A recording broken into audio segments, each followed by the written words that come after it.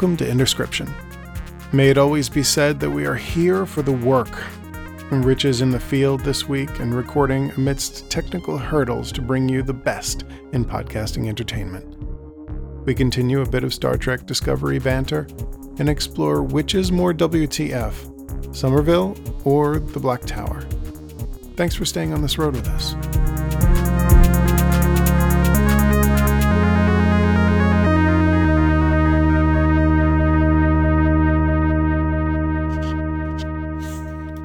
All right, this is bootleg style. I'm hoping that I have intelligible audio this week.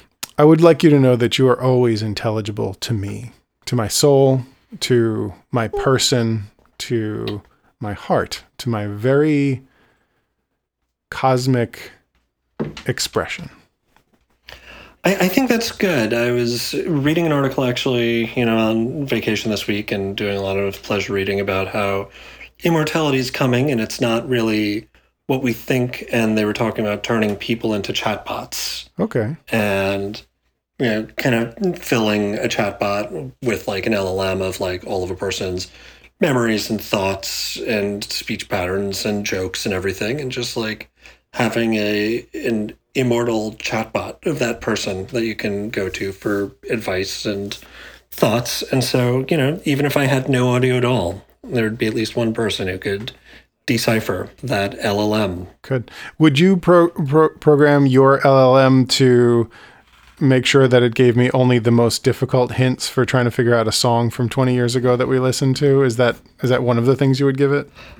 I mean, I feel like it's almost the perfect medium for that because it would hum a few bars of text. Like, how could you possibly rate it on its quality? Like, if it actually did it better than you, then it's wrong. Like, it has to do That's a right. shitty job. Like, it has to. I mean, it's like that's the whole gag. It just types da da da ta da da da da ta da da. Yes. What? You don't get that? And you're like AC/DC. Yeah. Perfect. Yeah, that's great. Yeah, especially because no matter what, like, I'll just be always right. I think that'll be great. Yeah.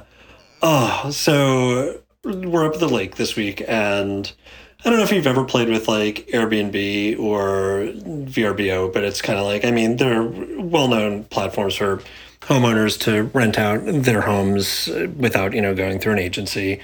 And so some friends of Steph's are actually staying at the same lake where we are this week, and they're renting a place. And let me tell you about rules, because, you're an older person, you're renting out your place, you want certain things done right, you turn in the place, you turn off the lights when you leave, you make sure you don't have too much craziness. This place has so many rules that they're actually leaving 2 days early because they just can't handle the anxiety. One person has cameras everywhere and has spent the entire time watching the cameras, to the extent that we drove over this afternoon just to hang out for a while, and they got a text like, looks like you have extra guests over. You're not supposed to have extra guests over, like within minutes of us pulling up. What? So that...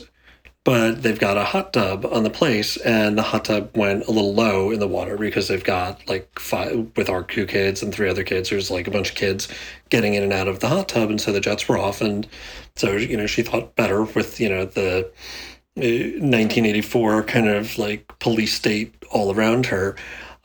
She texted and said, hey, it looks like it's a little low. Do you have like a hose so we can, fill it back up? And she said, let me check with the property manager. And she checked with the property manager, said, she can come over and do it tomorrow morning, but I'm going to charge you a $50 fee for it.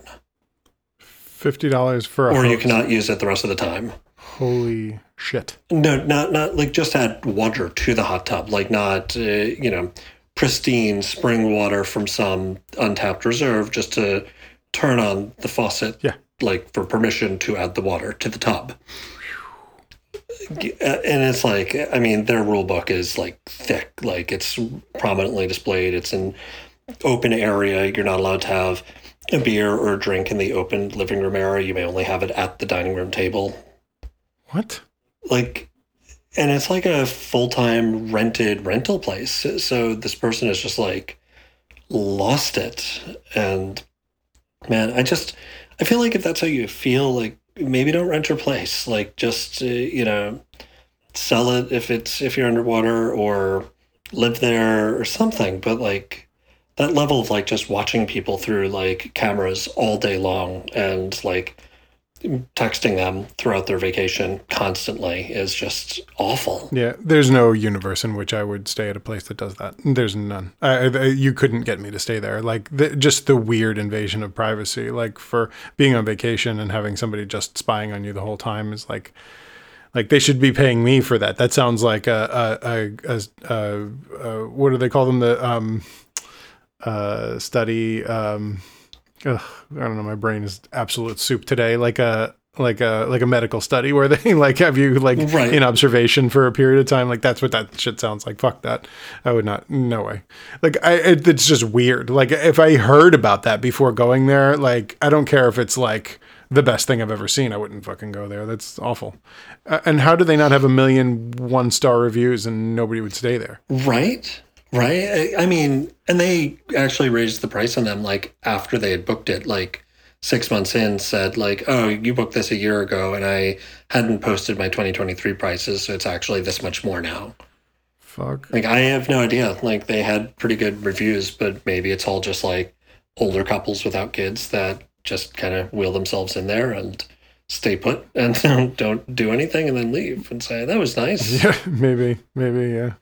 Yeah, I don't know. That's odd. It's very creepy. You hear all these terrible stories about, Airbnb and all those other services that like Airbnb, but that are, people have weird like hidden cameras and stuff like that. And this is like a bold face. No, we just have cameras everywhere, like telling you, which makes me think there's even more cameras. Like it makes me think that they have just like the bathrooms and bedrooms all bugged and like there's just this weird voyeuristic bullshit going on. Fuck that noise. I wouldn't go there. There's no way. I'd go find a fucking Holiday Inn Express. Like I'm not doing that shit. It's terrible. Yeah, it's really like super extreme. And like the idea that you can't have a local guest over like with 2 adults without like worrying about getting a text as soon as somebody like pulled up is really nuts.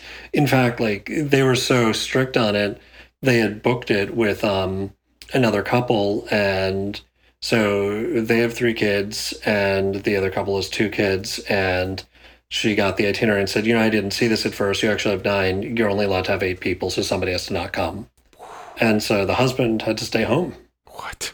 Like, because like it would be 1 person over for 1 night.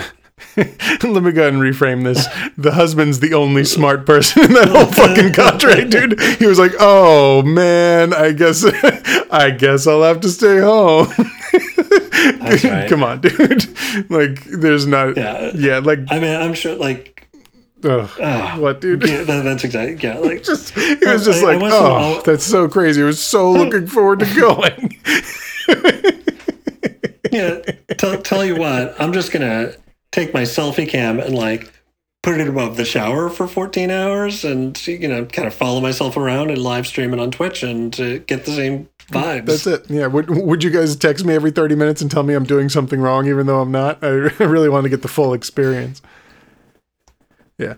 Anyway. Yeah. I'm sure this person only got like this nuts after her daughter stopped speaking to her and her 40th cat died. Yep. I'm sure. She just had nothing better to do. This is all she has now. That's the worst. That is absolutely the worst. I'm so glad you were not being full-time subject to that anyway. That sounds... No, I mean, yeah, no. On the other hand, like, my dogs are up here and they're allowed to pee on my mom's carpet with impunity. Sure. So it's a very different, whatever they need to do. Very different set of rules. It's, just... make sure you don't burn the place down on your way out the door. That's right. That's how you do it. That's it. So what have you been up to this week? Oh, this week. Preparing for some travel. I'll be deep in the heart of Texas next week. We will be attempting some interesting potting adventures, much like this week, except in reverse. You're kind of doing a field recording, and I will be doing a similar field recording style thing down in Texas. I wanted to share with you today's wittiest hard shell case joke that and maybe ever. I mean, because there's really not many of those, let alone witty ones. But the microphone I record on, it's as you know, it's actually one you loaned to me. It's a Blue Yeti Pro, and so I have all that wired in here using the XLRs and whatever. We're going to try to use this same mic in Texas for my recording, but use the USB connection instead. But I want to get this very nice microphone to Texas without it being banged up and thrown around and all that kind of stuff. So, as you also know with Amazon's just chock full of like, bullshit, overseas knockoff companies that are just a whole bunch of like uppercase consonants for the names of whatever the product is or whatever. And so like if you go to order a cable or a case or a something, it's like you know what I mean? Like it's like some weird name that, isn't like a real name of any kind. It's just something that's a quote unquote company name, just so they can gin these up and down in an almost untrackable way. So normally I'm just it's frustrating because you have this like knockoff experience, right? Like of whatever you get on there. And if you want to get something premium, it's difficult to do that. The one thing that I will offer as that you can kind of get away with even using those weird knockoff companies is anytime you can get a semi-hard shell case with specific foam cutouts for a device. So if you go searching for, Blue Yeti Pro hard shell case on Amazon, you'll find one that is literally a hard shell case and then foam inside that's cut at the exact same dimensions it needs to be in order to hold a Yeti, right? And that to me is, kind of cool because it like, you kind of don't care about the quality at that point. And all they have there is some sort of cutting machine that has the exact dimensions of a Yeti. And, what I mean? So it works for everybody because it lowers the price because those things are quick to find and whatever. So I found one for this microphone and that I will have there. And I wanted to share with you. I had received a long time ago, I'd gotten a coffee tumbler with a very similar name. So I got this case, and then I also got a sticker, and I got to put the the Yeti coffee mug sticker on the Yeti microphone case. And well, dude, I'm just proud of myself. That's all. That's it, dude. I had no idea where I was going to put that Yeti sticker before this case showed up, and I was like, wait a minute. Looked over and said, I have the answer. Perfect. After this trip, I think you're going to have to send that for an enormous premium on eBay. Like, that's perfect. That's it. Nobody else has this. That's it. Nobody has the Yeti microphone case.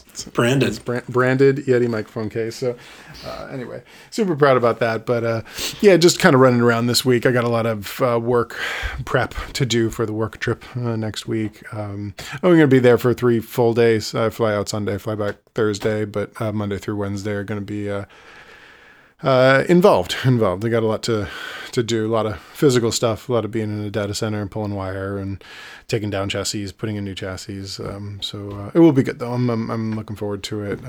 Couple of friends that you're aware of that I'm sure I've talked about on the pod. A friend of mine, Rory, a friend of mine, Ryan, that are down there. So get to check in with them as well and get some Torchy's queso. And then I think I'll call it success.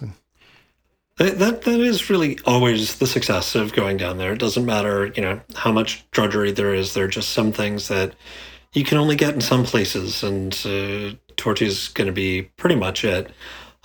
It's funny, thinking about like actual data center work. Since I'm on vacation, one of the things I've been playing or watching is actually something I've been reading, which, I don't, in our busy lives, anything that isn't an audiobook or a podcast that's like digestible in a 40 to an hour minute commute just doesn't get done.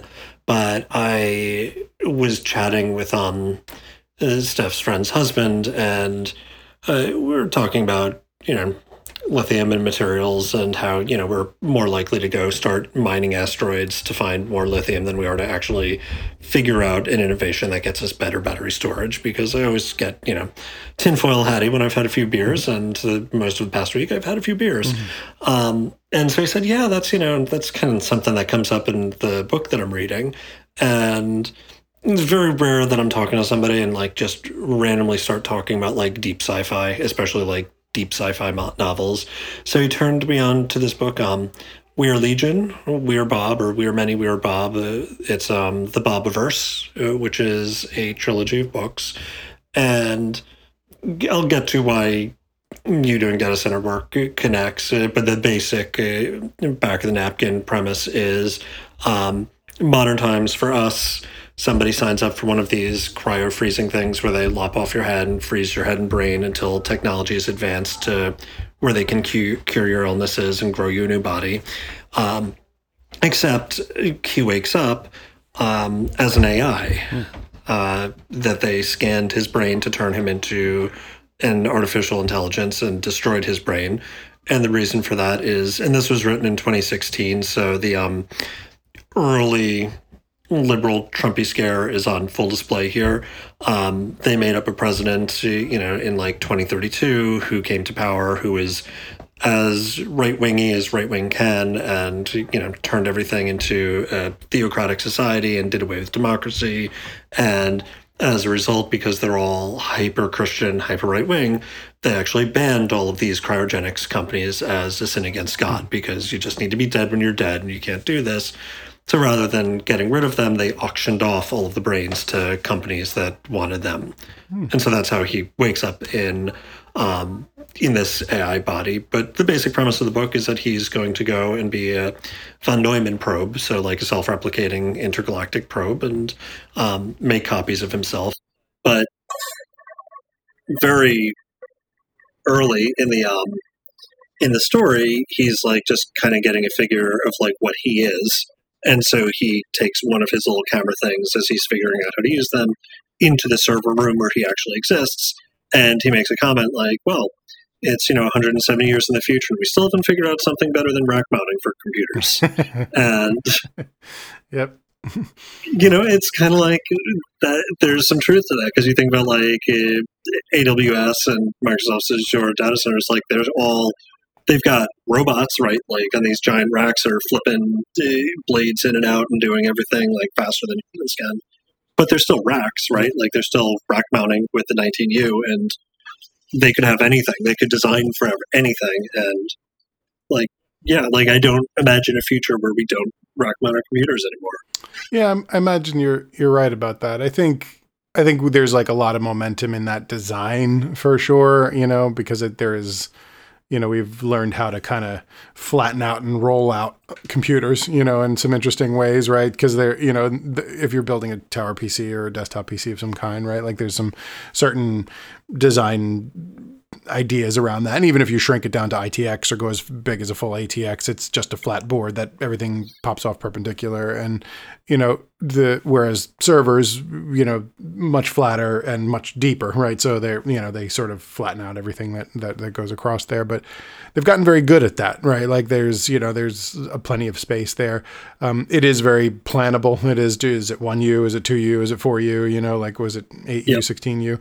And whatever the, size of it is, you can do a lot of good budgeting of size and space, to put it in, by taking out half of the dimensions, right? Like if width is always, not problematic, and depth is also, there's a maximum depth for, servers. So you ever talk 3 feet, 4 feet, depending on the types of data right. centers you have, then all you're worried about is the height, right? And that's, so I sort of, more pragmatically look at that and say, yeah, I guess I don't see why they would change it, but because if you get more complicated, if you're talking about those 3 dimensions and you've already solved for 2 of them, no matter what, and you're really only worried about the height at any point, then it makes it more brainless to, stack out a data center and put it that way. But also that's hysterical. I don't know what we would do to change it. Actually, I'm trying to think that's for all of the right? very cool sci-fi that book is talking about. Like he couldn't think of anything else either. like that is the right way to do it, I guess. Like, I don't know. It's like one of the few places where we've got a standard that's like universal and nobody really thinks about, because it's audio equipment uses the same racking, home theater stuff uses the same specs for just about everything. Like, so components have just kind of settled on that. And there would have to be a benefit with some advance that is so great that it's worth tearing down all of that interoperability for basically just furniture, right? At the end of the day, like you're just talking about bare metal that doesn't have any tech, but it's convenient to screw things into. Yep. And so, like, what kind of significant, like, advance could you even come up with that, oh, well, we've got cold fusion and we can pop it in computers, but we're going to need 22U now. Right. Like, really, like, we're just going to wait on cold fusion probably until we can shave that down 3U so it'll fit in a regular rack. That's right. Yeah. You're right. Exactly. That's exactly what they'll do. They'll find a way to shrink it into rack mountable. Yeah. Or they'll just turn it. That's true. Perfect. It's a 20U unit. Done. Done and done. Yeah. Fits in a 19U box. Yeah. They'll fix it just that way. Yeah. I mean, some of the blade chassis that I've seen, the blades are, not perpendicular. They're up and down versus, a flat pizza box. So like that, that's how they've solved several things already. It was just, in order to get more capacity. But that's crazy. Yeah, I will be screwing with a lot of that, actually. There's at least 2 chassis that are coming out, big old, heavy old chassis, and one that's going in that I'm currently aware of, and maybe 1 or 2 other shufflings about, and lots of pulling old wire, figuring out how to put in new wire. Just a very, very super physical trip in terms of like some of the stuff that has to happen in there. And also we're just talking about, don't want to make this very heavy on my not so pod engaging tech job, but some talks around actually doing proper patch paneling and in some of the newer rows to really kind of clean things up. I don't think that'll be this trip. It'll probably end up being another trip that we get super involved in that. I need to actually get some hardware decommed and put new hardware in this trip, like that stuff we're waiting on. So that's more of what this trip is about, but there'll be some fun wiring discussions too. But anyway, data center stuff and queso. That's my next week. So a lot of prep this week for that. Trying to absorb some interesting content is also where I'm going. I'm trying to meditate through some content, trying to fully comprehend everything that is the Barbie movie. I'm trying to fully comprehend everything that is the Black Tower, which might be the opposite ends of the cinematic spectrum, possibly, is what I've come to. Yeah, so I am a day off on the Barbie movie. I went to watch it and wrongly accused it of being in a different language. And I guess you had already gotten through it, and it was not. There's just some subtitling on some of the musical numbers.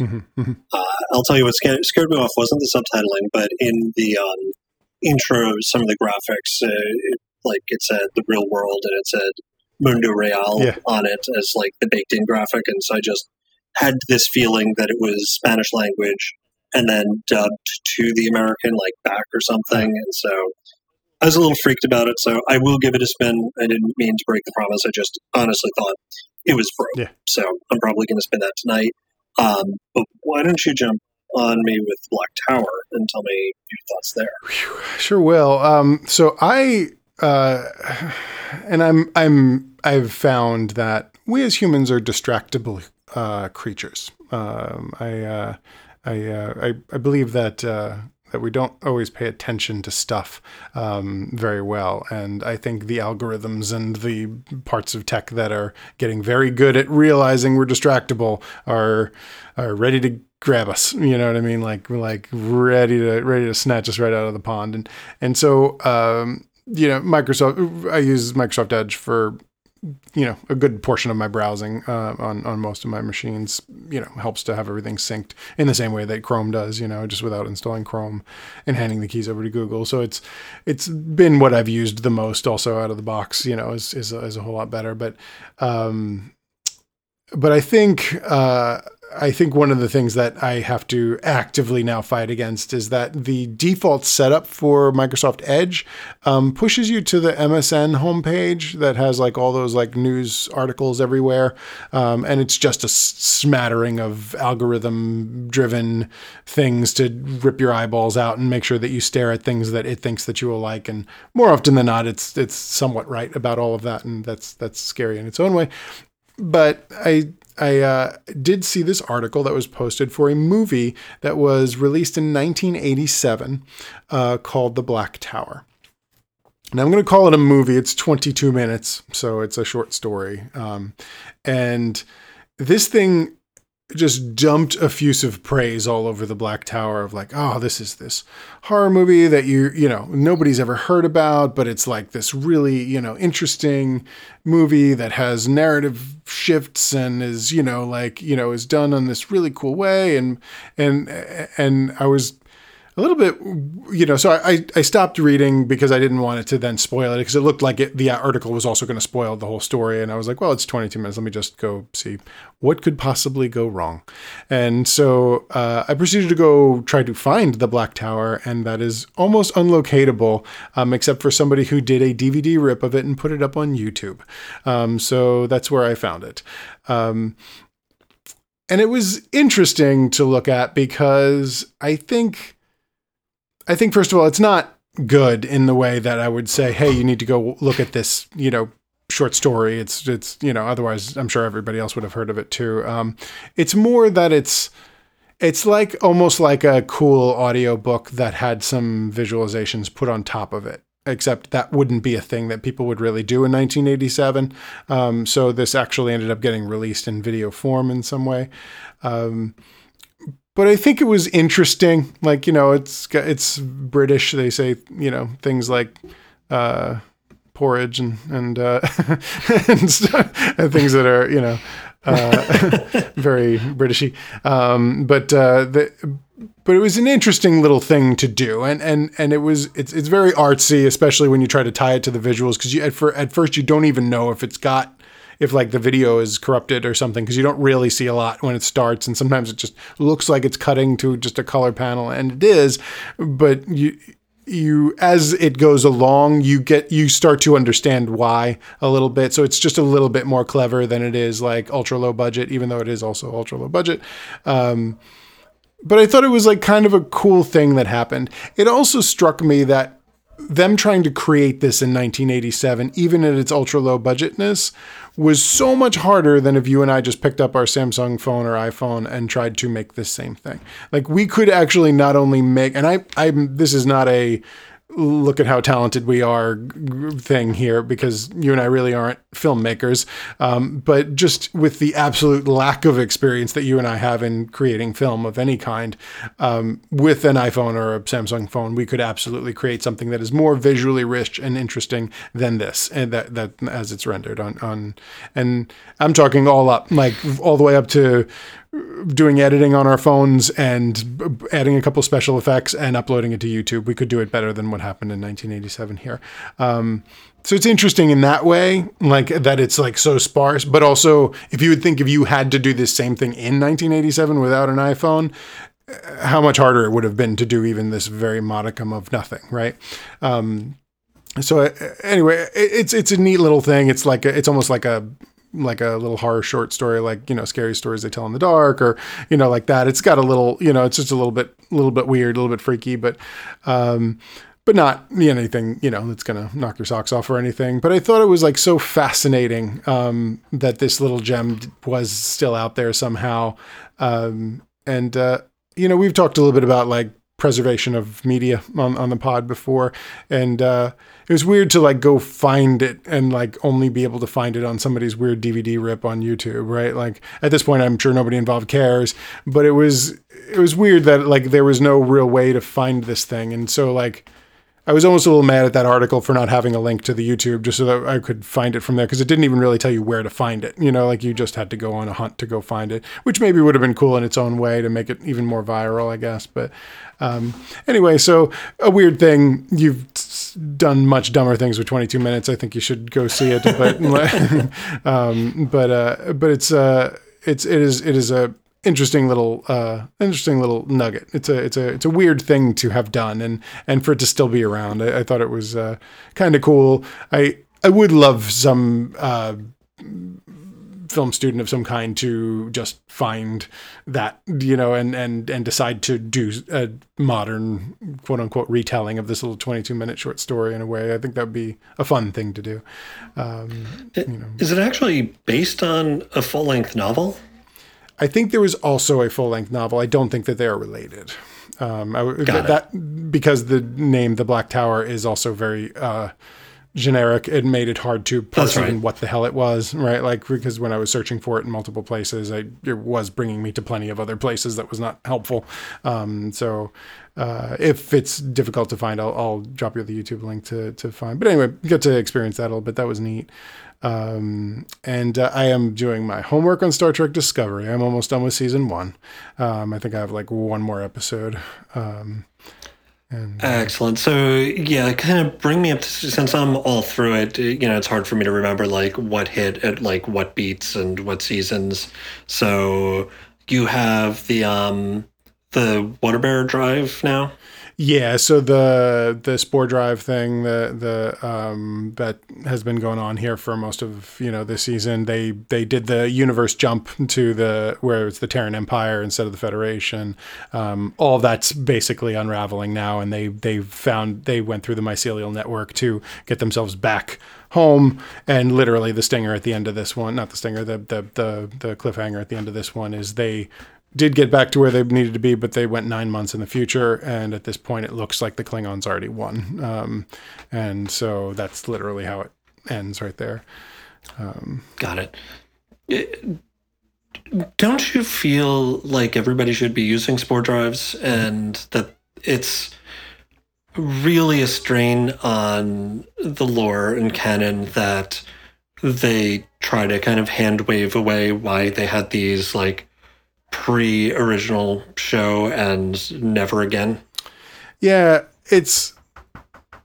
I don't know that they'll ever really talk about this, for the rest of the show, but it is weird that like some of what's going on here, as much as they are trying to make this pre-original series, that some of it just feels like it could not possibly be, right? Like it's just like the tech delta here is very, it's like there's still just some very ultra modern things, even in its retro trappings, like things that were just far beyond what we were dealing with the original series. So in that way, I feel like it's more like they just kind of can't help it. Like it's just so, it's almost like when Star Wars was, trying to find its place, with the prequel series and then the sequel series. And like, even when they were trying in the sequel series to make things rickety, like it still was just a lot better than the original series, because like sci-fi just moved forward in such a way, right? Like it is why I was always fine with George Lucas going back to change up his stuff, because like we just have better tech now. He could just fix it all in a computer somewhere. Like ILM is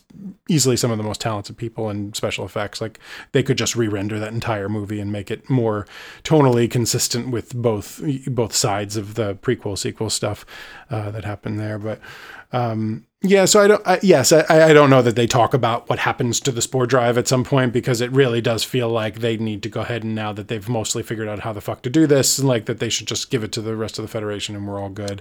Maybe they'll talk about that more, but yeah, it is interesting. I think some of the cool animations that they have around the Spore drive jumps when the thing looks like it does a somersault, and how the saucer actually has like it looks like two blades that like spin independently inside of it.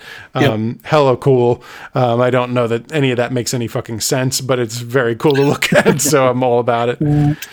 None of it at all. They are literally flying through the galaxy on mushrooms. On mushrooms, baby. So none of it makes it. I mean, it really is the most nonsensical sci-fi hand-waving that you could have, to have this like universe jumping instant tech possible. Like it's preposterous. Like none of the science in it makes sense. And they're called water bears, right? Like that thing that like was able to do it natively, that like lived in that world. Yeah, I think that was the cute name for them. The like the microscopic ones. Like obviously this is like a giant one, but the tardigrades.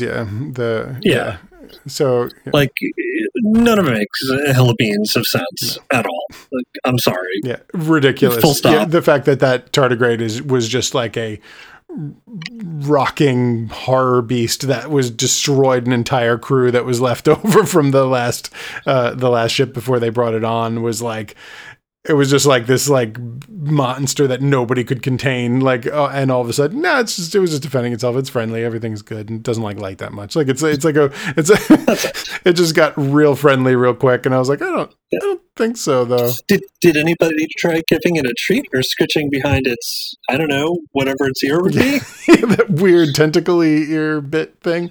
Yeah. It's a overall very cool show. I'll say every once in a while, I would say the one failing that it has is that we talked about it a little bit last week. I do understand why original Trekkies would just not be about this. Like this is more modern and more gritty and more, rad and more, with more neon and like in this like kind of way that's like, it's got a little bit more teeth to it and a little bit more grit to it in some ways that I do understand why people who liked Trek and all of its hopefulness might not love this.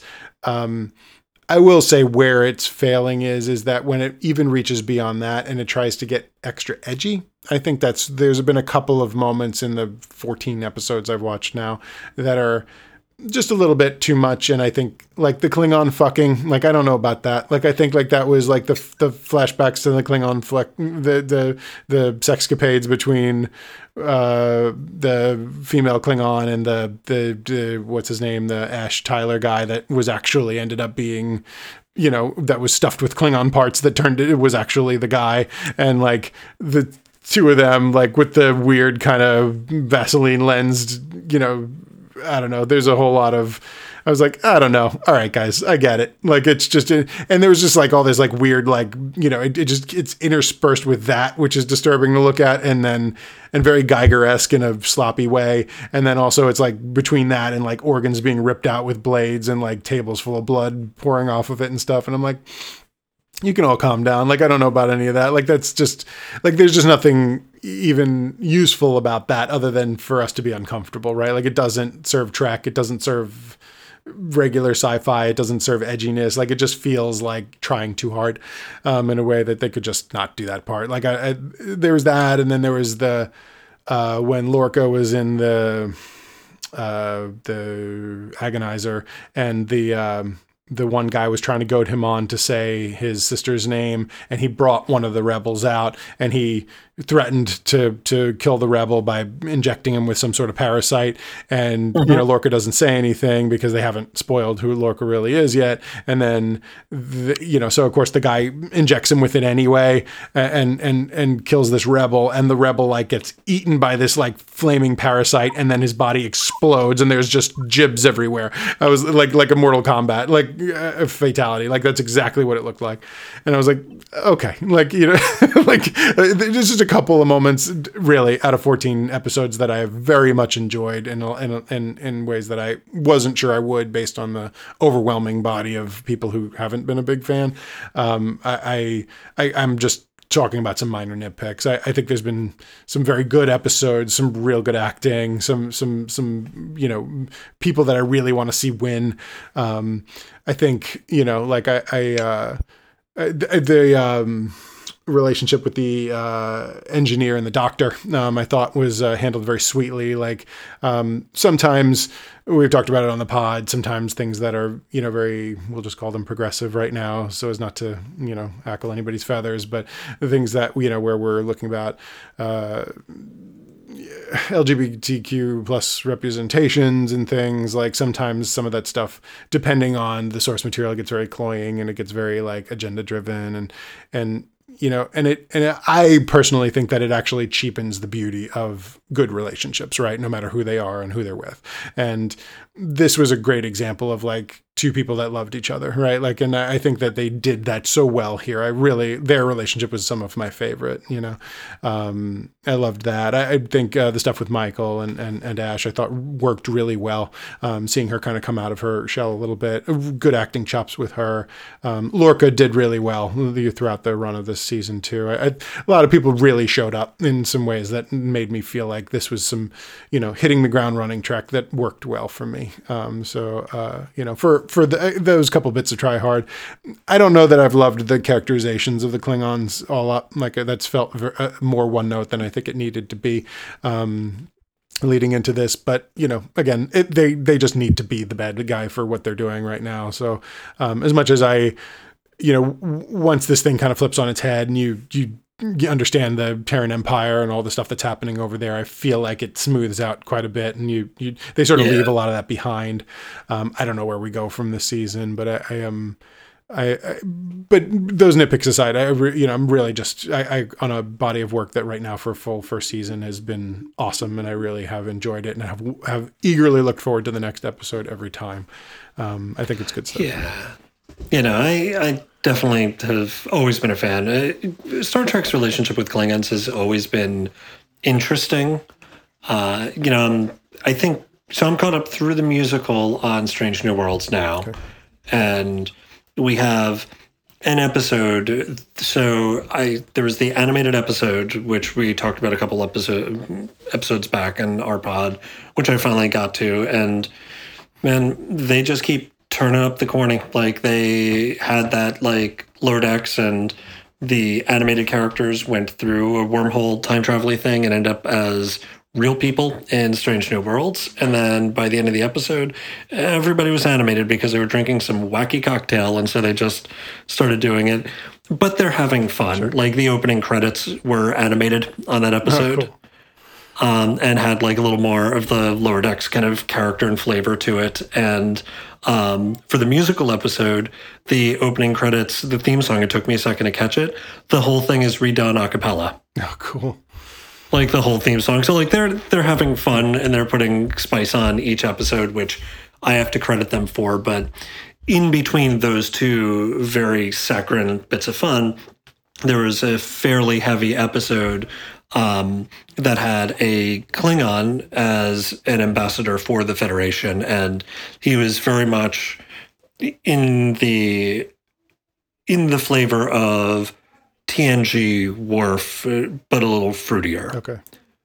Like, he didn't have like that grit and that terror and that like beastliness that Discovery puts on Klingons. And, there's something to that. Like, they were the big bads in that time period. And in the original series, they weren't especially creepy because they didn't have bumpity foreheads or look, particularly alien. And so, Discovery's first interactions with them made them very deeply alien. Like, the first time they had that disabled ship, and Michael sets down, like, basically starts the war to kick it off, like, they feel deeply foreign, deeply other, in a way that, like, we know what a Klingon ship looks like. We know what Klingons are all about. We've done our homework. We've done our trek. We know where this ends up by the time we get to the next generation. And so, like, to still have, like, that creepiness, they really had to up the lens flare, Dad, and you're just going to have to deal with it, because these are our Klingons now. You wouldn't understand. Yeah. And, like, they do that, but then by the time you flip over to this other show that's taking place within Michael's lifetime, right? I mean, Pike is here, like, he's in this universe, and so it's not that far afield.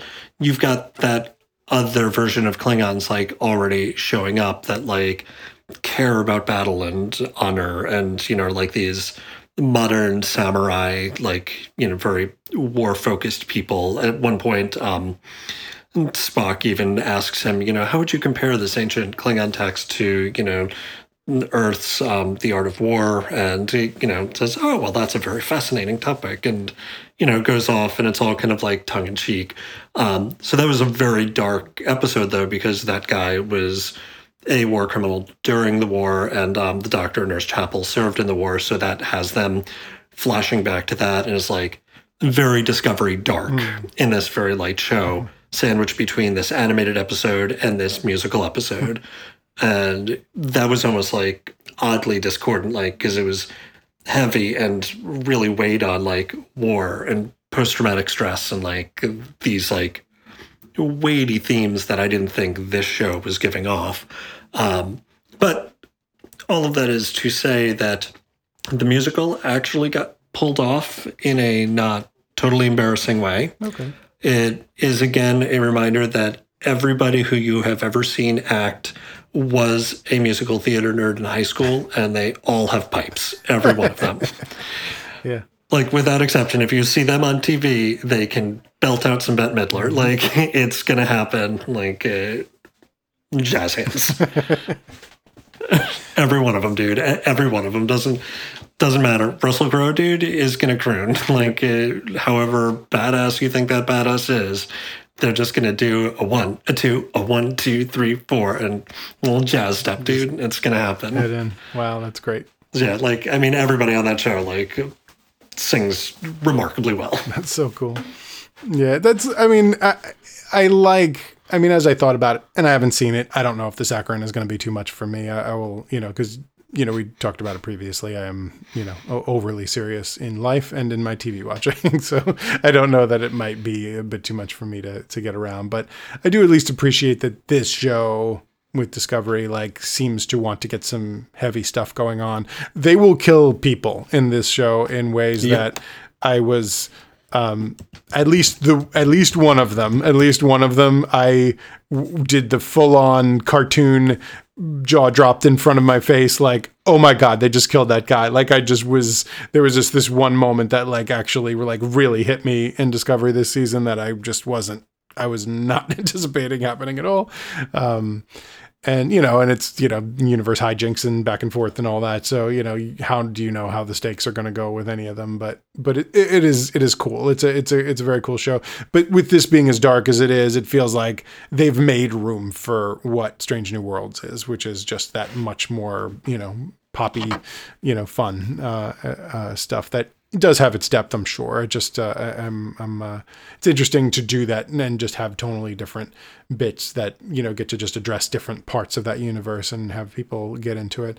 It sort of makes it like there is something for everybody, but not everything is for everybody. And I don't know how much that works for Trek, unless you're willing to forgive, you know, like parts of it that you don't love as much as others. But you did also say that these get to carve kind of their own space, and that's cool too. So, but anyway, yeah, just doing a lot of God's work here with Discovery, trying to get through it. I am very much enjoying, and I really, really like it, and I'm happy to be watching it. I think everybody's doing a good job. I really do enjoy it.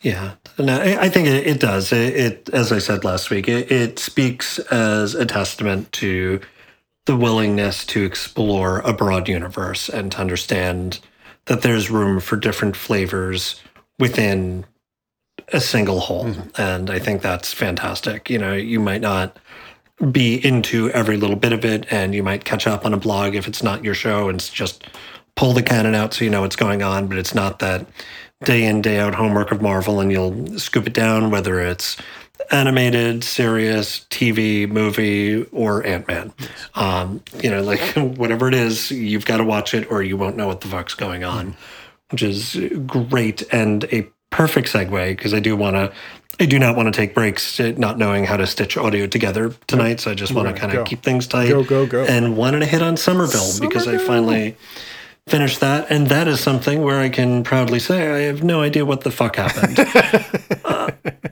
What happened?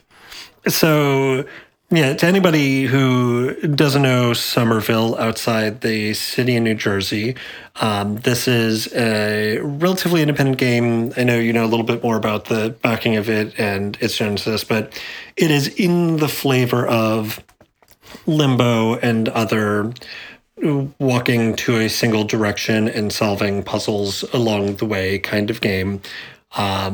Central mechanic is you pick up some powers that when interacting with light sources can make things disappear or make them from liquid to solid. And, you know, similar, the power that you get towards the end really doesn't impact gameplay an awful lot. Like, it's just the gravity gun souped up so that they can move the story along. But you're this dude sitting at home with your family, just chilling, and all of a sudden the aliens come and start fucking everything up and ruining your night. And so you need to walk to the left until you figure it out. Mm-hmm. Mm-hmm. And So you do know what happened. I do. That is it. That should be on the box, dude. So you're just sitting at home. Aliens showed up, fucked it all up, and you have to run your own business, and now you've got to walk to the left until it's over. That's right. Yep, you're right. I underestimated my own understanding of this game. So I liked it. I haven't.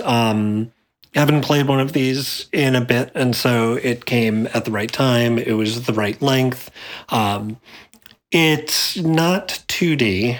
It's very much a kind of 3D semi-ISO. It's like Double Dragon or TMNT in that, like, you can walk forward and backwards a little bit in any scene, but not very much. Sometimes the camera shifts, but you do have like 3 degrees of movement in most places. And in most places, that was my biggest complaint, because and I know it was buggy before I got to it, and there were some issues with like getting stuck on things and not being able to go. There were a few places where I just had to restart the entire level to reset something. In one of them, so you're in the mines and there's an elevator, and I'd actually done it, and I think I had saved the game or exited just after doing it. But you've got to like drop the elevator, melt some liquid, turn the liquid into a solid, bring it up so you have a platform to walk across. Except the thing that you needed to melt down was gone. Oh. It just didn't spawn in, like, and I had already done it once, and I came back to that after like loading the checkpoint to do it again, and there was just nothing to melt to move on, and so I had to restart the whole level. That was the only breaking bug, but there were a lot of places where the 3D-ishness of it, like, they didn't maybe playtest enough some of the places where you could get unintentionally caught, and there's a couple of places in the game where you have to move relatively quickly. The place where you walk through the store with your family. Oh, yeah. Near the end. So I got through all the creepy part, but when you get out of the store, it's just pure action for a little bit. And I got lanced about 400 times immediately. Like, as soon as you came out, like, started running up, like, I just got aced. And try 401. It worked. I didn't do anything differently. The game just decided to stop fucking with me and let me go. And, like, my character just kept getting stuck, like, in the middle of the screen and stopped walking. So I don't know if you had any of those experiences. Those were the bad. The good, the atmosphere is terrific. You definitely feel the creepiness, like, when you're sneaking around, and it does it in a very natural way without the stealth feeling unfairly hard, but still feeling like you're in danger in a very kind of limbo way, where, like, the stakes aren't high for death, but the stakes for, like, tension are really up there. For sure. Which is cool. I thought the art style was delightful, and the ending was absolutely indecipherable. Who can say what happened? Who can say? Yeah, I will, so just some texture for the back, and I'm just going to, this is perfectly succinctly put, so I'm just going to read it directly, these 2 sentences right off of Wikipedia.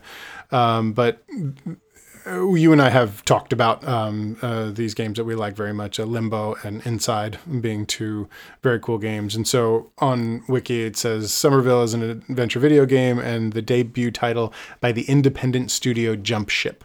The studio's co-founder, Dino Patti, previously co-founded Playdead and worked on Limbo and Inside as executive producer on both games. So Dino Patti, you know, he co-founded that, Playdead as a studio, and they made Limbo and Inside. He left, created another independent studio called Jump Ship, and this is their first game. So the DNA of Limbo and Inside is from him as somebody who, you know, was he was executive producer on those games. So he has that sort of, you know, wordless tone piece gaming idea, right? Like, that's like what he does, right? Yeah, even more so with Inside than Limbo. You can almost see, like, where he's building on the same vision. Yes, 100%. I think when I think back to those, I think Limbo is, you know, certainly a much lower budget game for sure, but hides it very well. It's a black and white game, and it's very, you know, it's got some really cool tone stuff that it does with filters, some outstanding audio design, and a nice tight gameplay loop to kind of get you in and out and done pretty quickly. Inside is like this logical progression where you can see the money, you can see where they had more money to do more stuff there, and so they did that. in this really cool way by, kind of opening up this world to be more weird and have more types of biomes. It's in full color and not in black and white. It's, so it like had more, but it still has that like aesthetic of Limbo.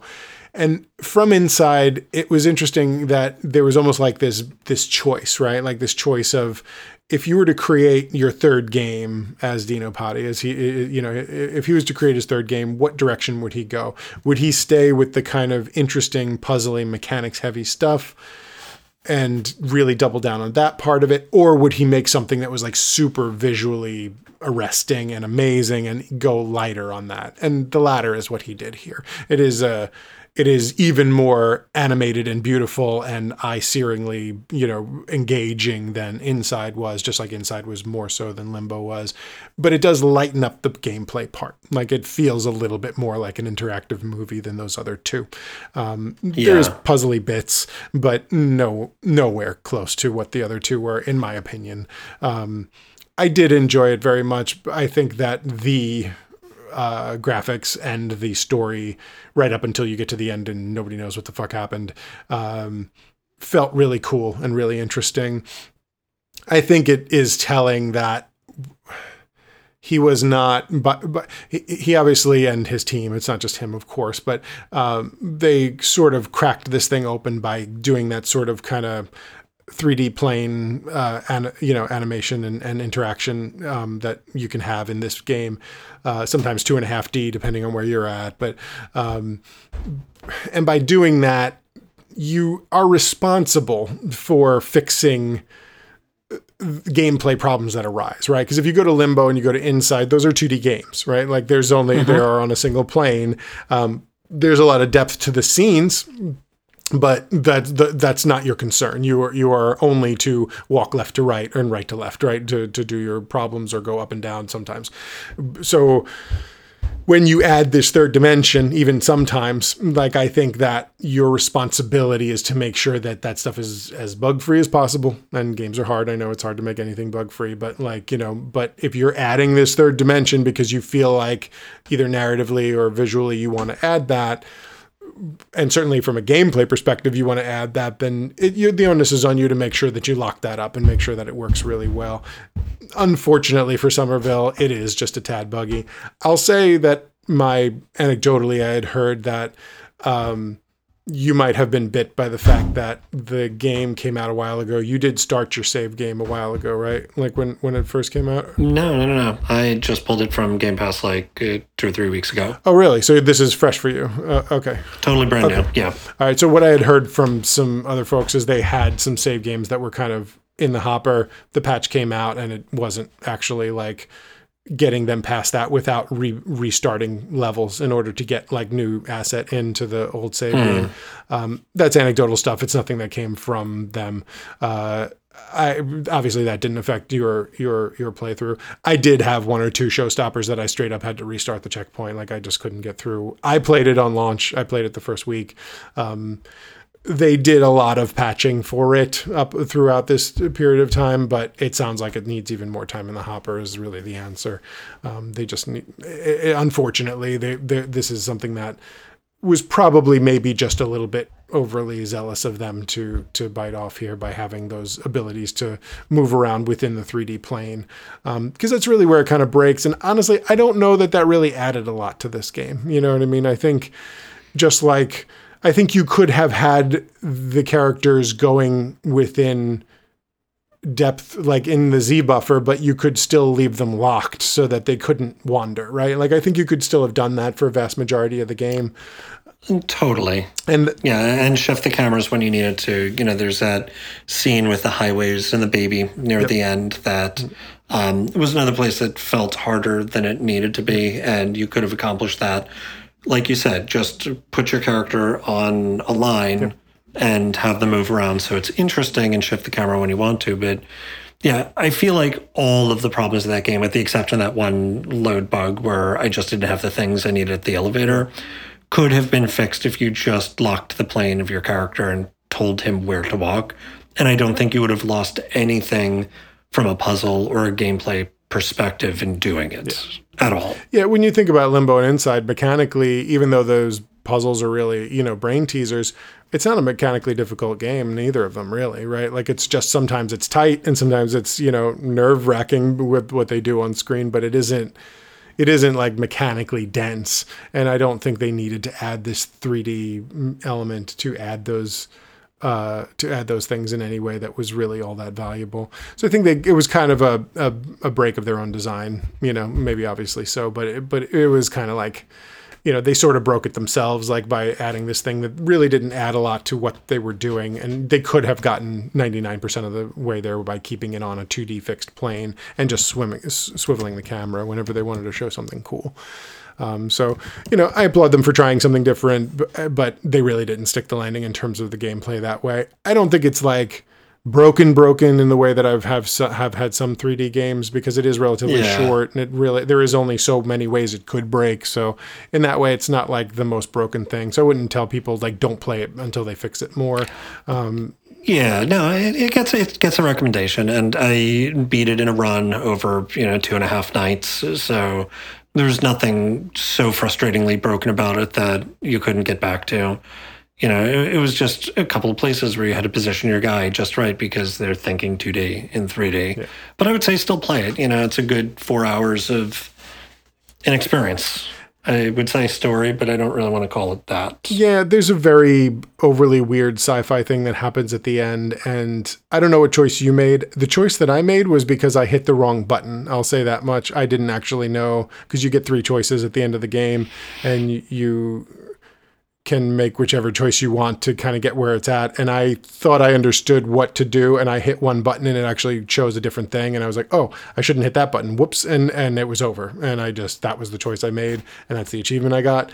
So that was a little bit weird. I think that if they wanted it to hang like that, they probably should have been a little bit more detailed there. But also, super fucking cool sci-fi shit, man. Like I really like some of the ship designs and some of the just the overall aesthetic in general, but really some of those sci-fi designs with some of the ships, and especially later into it, with that one skiff that comes to pick you up and then you end up getting in that other ship, and some of those really cool looking, like great design, like the art here. It was just, it really took my breath away a couple times. I thought the art was great in this game. Really good in that part too. And they get all the credit in the world for one of the patches that they added is you can pet the dog. You couldn't do that at launch, and now you can pet the dog. That would have felt very weird to me with the way the dog comes over to you. Like that was just a natural interaction. So yeah, I'm glad they did that for sure. Yeah, absolutely. Yeah, anytime you can pet the dog, extra 2 points. So I don't want to keep things too tight tonight, but I do need to wrap. I've got 2 kids banging around upstairs. Yeah. I think jumping off the top bunk without any supervision. So I want to do that. There's a wealth of stuff that I want to hit in the near future with you. I was actually hopeful that we were going to have something meaningful to talk about the writers and actors strike, and it seems like that meeting was a total fizzle and there's no end in sight. So we're going to have to start getting real close with reality TV, I think, because it's going to be a long, long fall. Yeah, I'm hoping that this is, you're right. That was the one thing I put in the news topics about that, was that there was a meeting on the 5th. And it really was just a meeting where they promised to have other meetings, was all it was. So they didn't decide anything. They didn't even talk about anything that day. So that's kind of a bummer, but so I don't know. I don't know what the answer is there. It could be an extremely, extremely long fall. When what happens? The other thing that we will probably have as soon as we stop recording is the CMA is due this week to issue its revised guidance on the Microsoft transaction. Okay. And so we don't have that yet. We will most certainly have that by the time we record with you in Texas.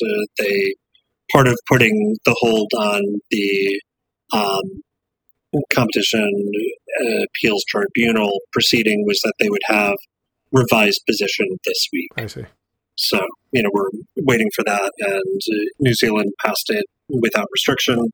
And so it's really down to the UK at this point, and whether or not the FTC wants to pick it back up after that and file a brand new claim. So fingers crossed that long national nightmare may be coming to a close, and we will have some results by next week. Yeah, I hope to hear that. Yeah, I guess as we kind of burn through these topics we weren't going to burn through, I do want to make sure before it gets to be extra old news, rest in peace, Paul Rubens, Pee Wee Herman. That's yes. Lots of interesting stuff I do want to actually unpack more about there. I just didn't want to not mention his name on this week's pod for sure. Some interesting stuff about that guy. Like there's only a couple of things that most people know about him, with the kind of the scandal that happened at one point, and then, his Pee Wee Herman shtick, but interesting dude. We should definitely carve a little time to unpack some of what limited body of work, we've been privy to there too. It's definitely a loss for sure.